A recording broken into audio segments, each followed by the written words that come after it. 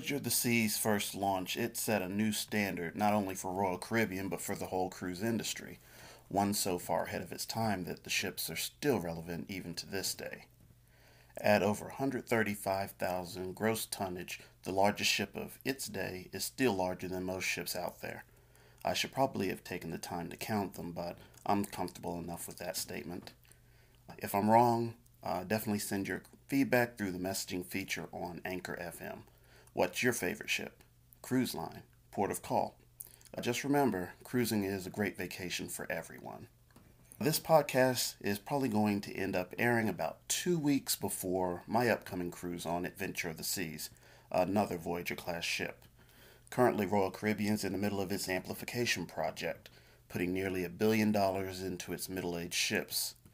Adventure has not undergone its dry dock for this project. Even so, I booked it long before that project was announced. The ship introduced the Royal Promenade, a dramatic departure from the grand atriums of the past, and has been a signature design feature for many years. So much so, even I went on Anthem of the Seas, which is the next new ship from Royal Caribbean, and they have put a tweak on that design, and it is really still sort of unnerving to me. The Royal Promenade's been so much of a fixture on Royal Caribbean ships. Their newest ones, the Quantum class ships, they have this Royal Esplanade. It does not replace the Promenade. It just seems so claustrophobic, and it doesn't feel like the ships that have been sailing for Royal Caribbean for the last 20 years. But back to where I was thinking. Voyager-class ships introduced the first ice skating rinks at sea. The rock climbing wall is always a favorite. Johnny Rocket debuted on Voyager. We're not going to talk about Guy's Burger Joint. We know they're great. But Johnny Rocket is on Voyager and Guy's Burgers is on Carnival.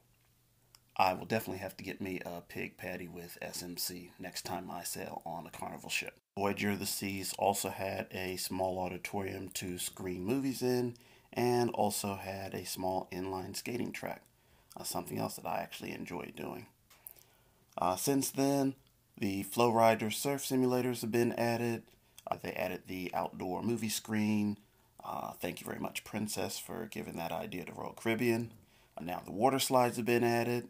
They've added studio cabins, more specialty dining, and none of these enhancements, wows, improvements, whatever you want to call them, they haven't taken away from the classic cruise vacation. You still have your 3-story main dining room, your show theater, your spa, your gym, your kids programs, pools, whirlpools. There is something for everyone on these mega ships. And they are mega ships, even though now a mega ship is really 4, 5, 6,000 passengers coming up on MSC's new ships.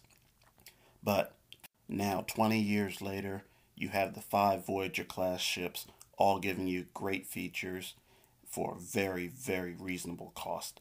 And now, since they're some of the older ships, they're doing the 3 nights, the 4 nights, but you can still get some 5 and 6 nights. Adventure, the one I'm going on, is going to be a 6-night cruise. But there's also 8 and 9 night Adventure of the Seas cruises also. Okay, I think that's going to be the end for this podcast, although we will see when we come out with the editing. Take care.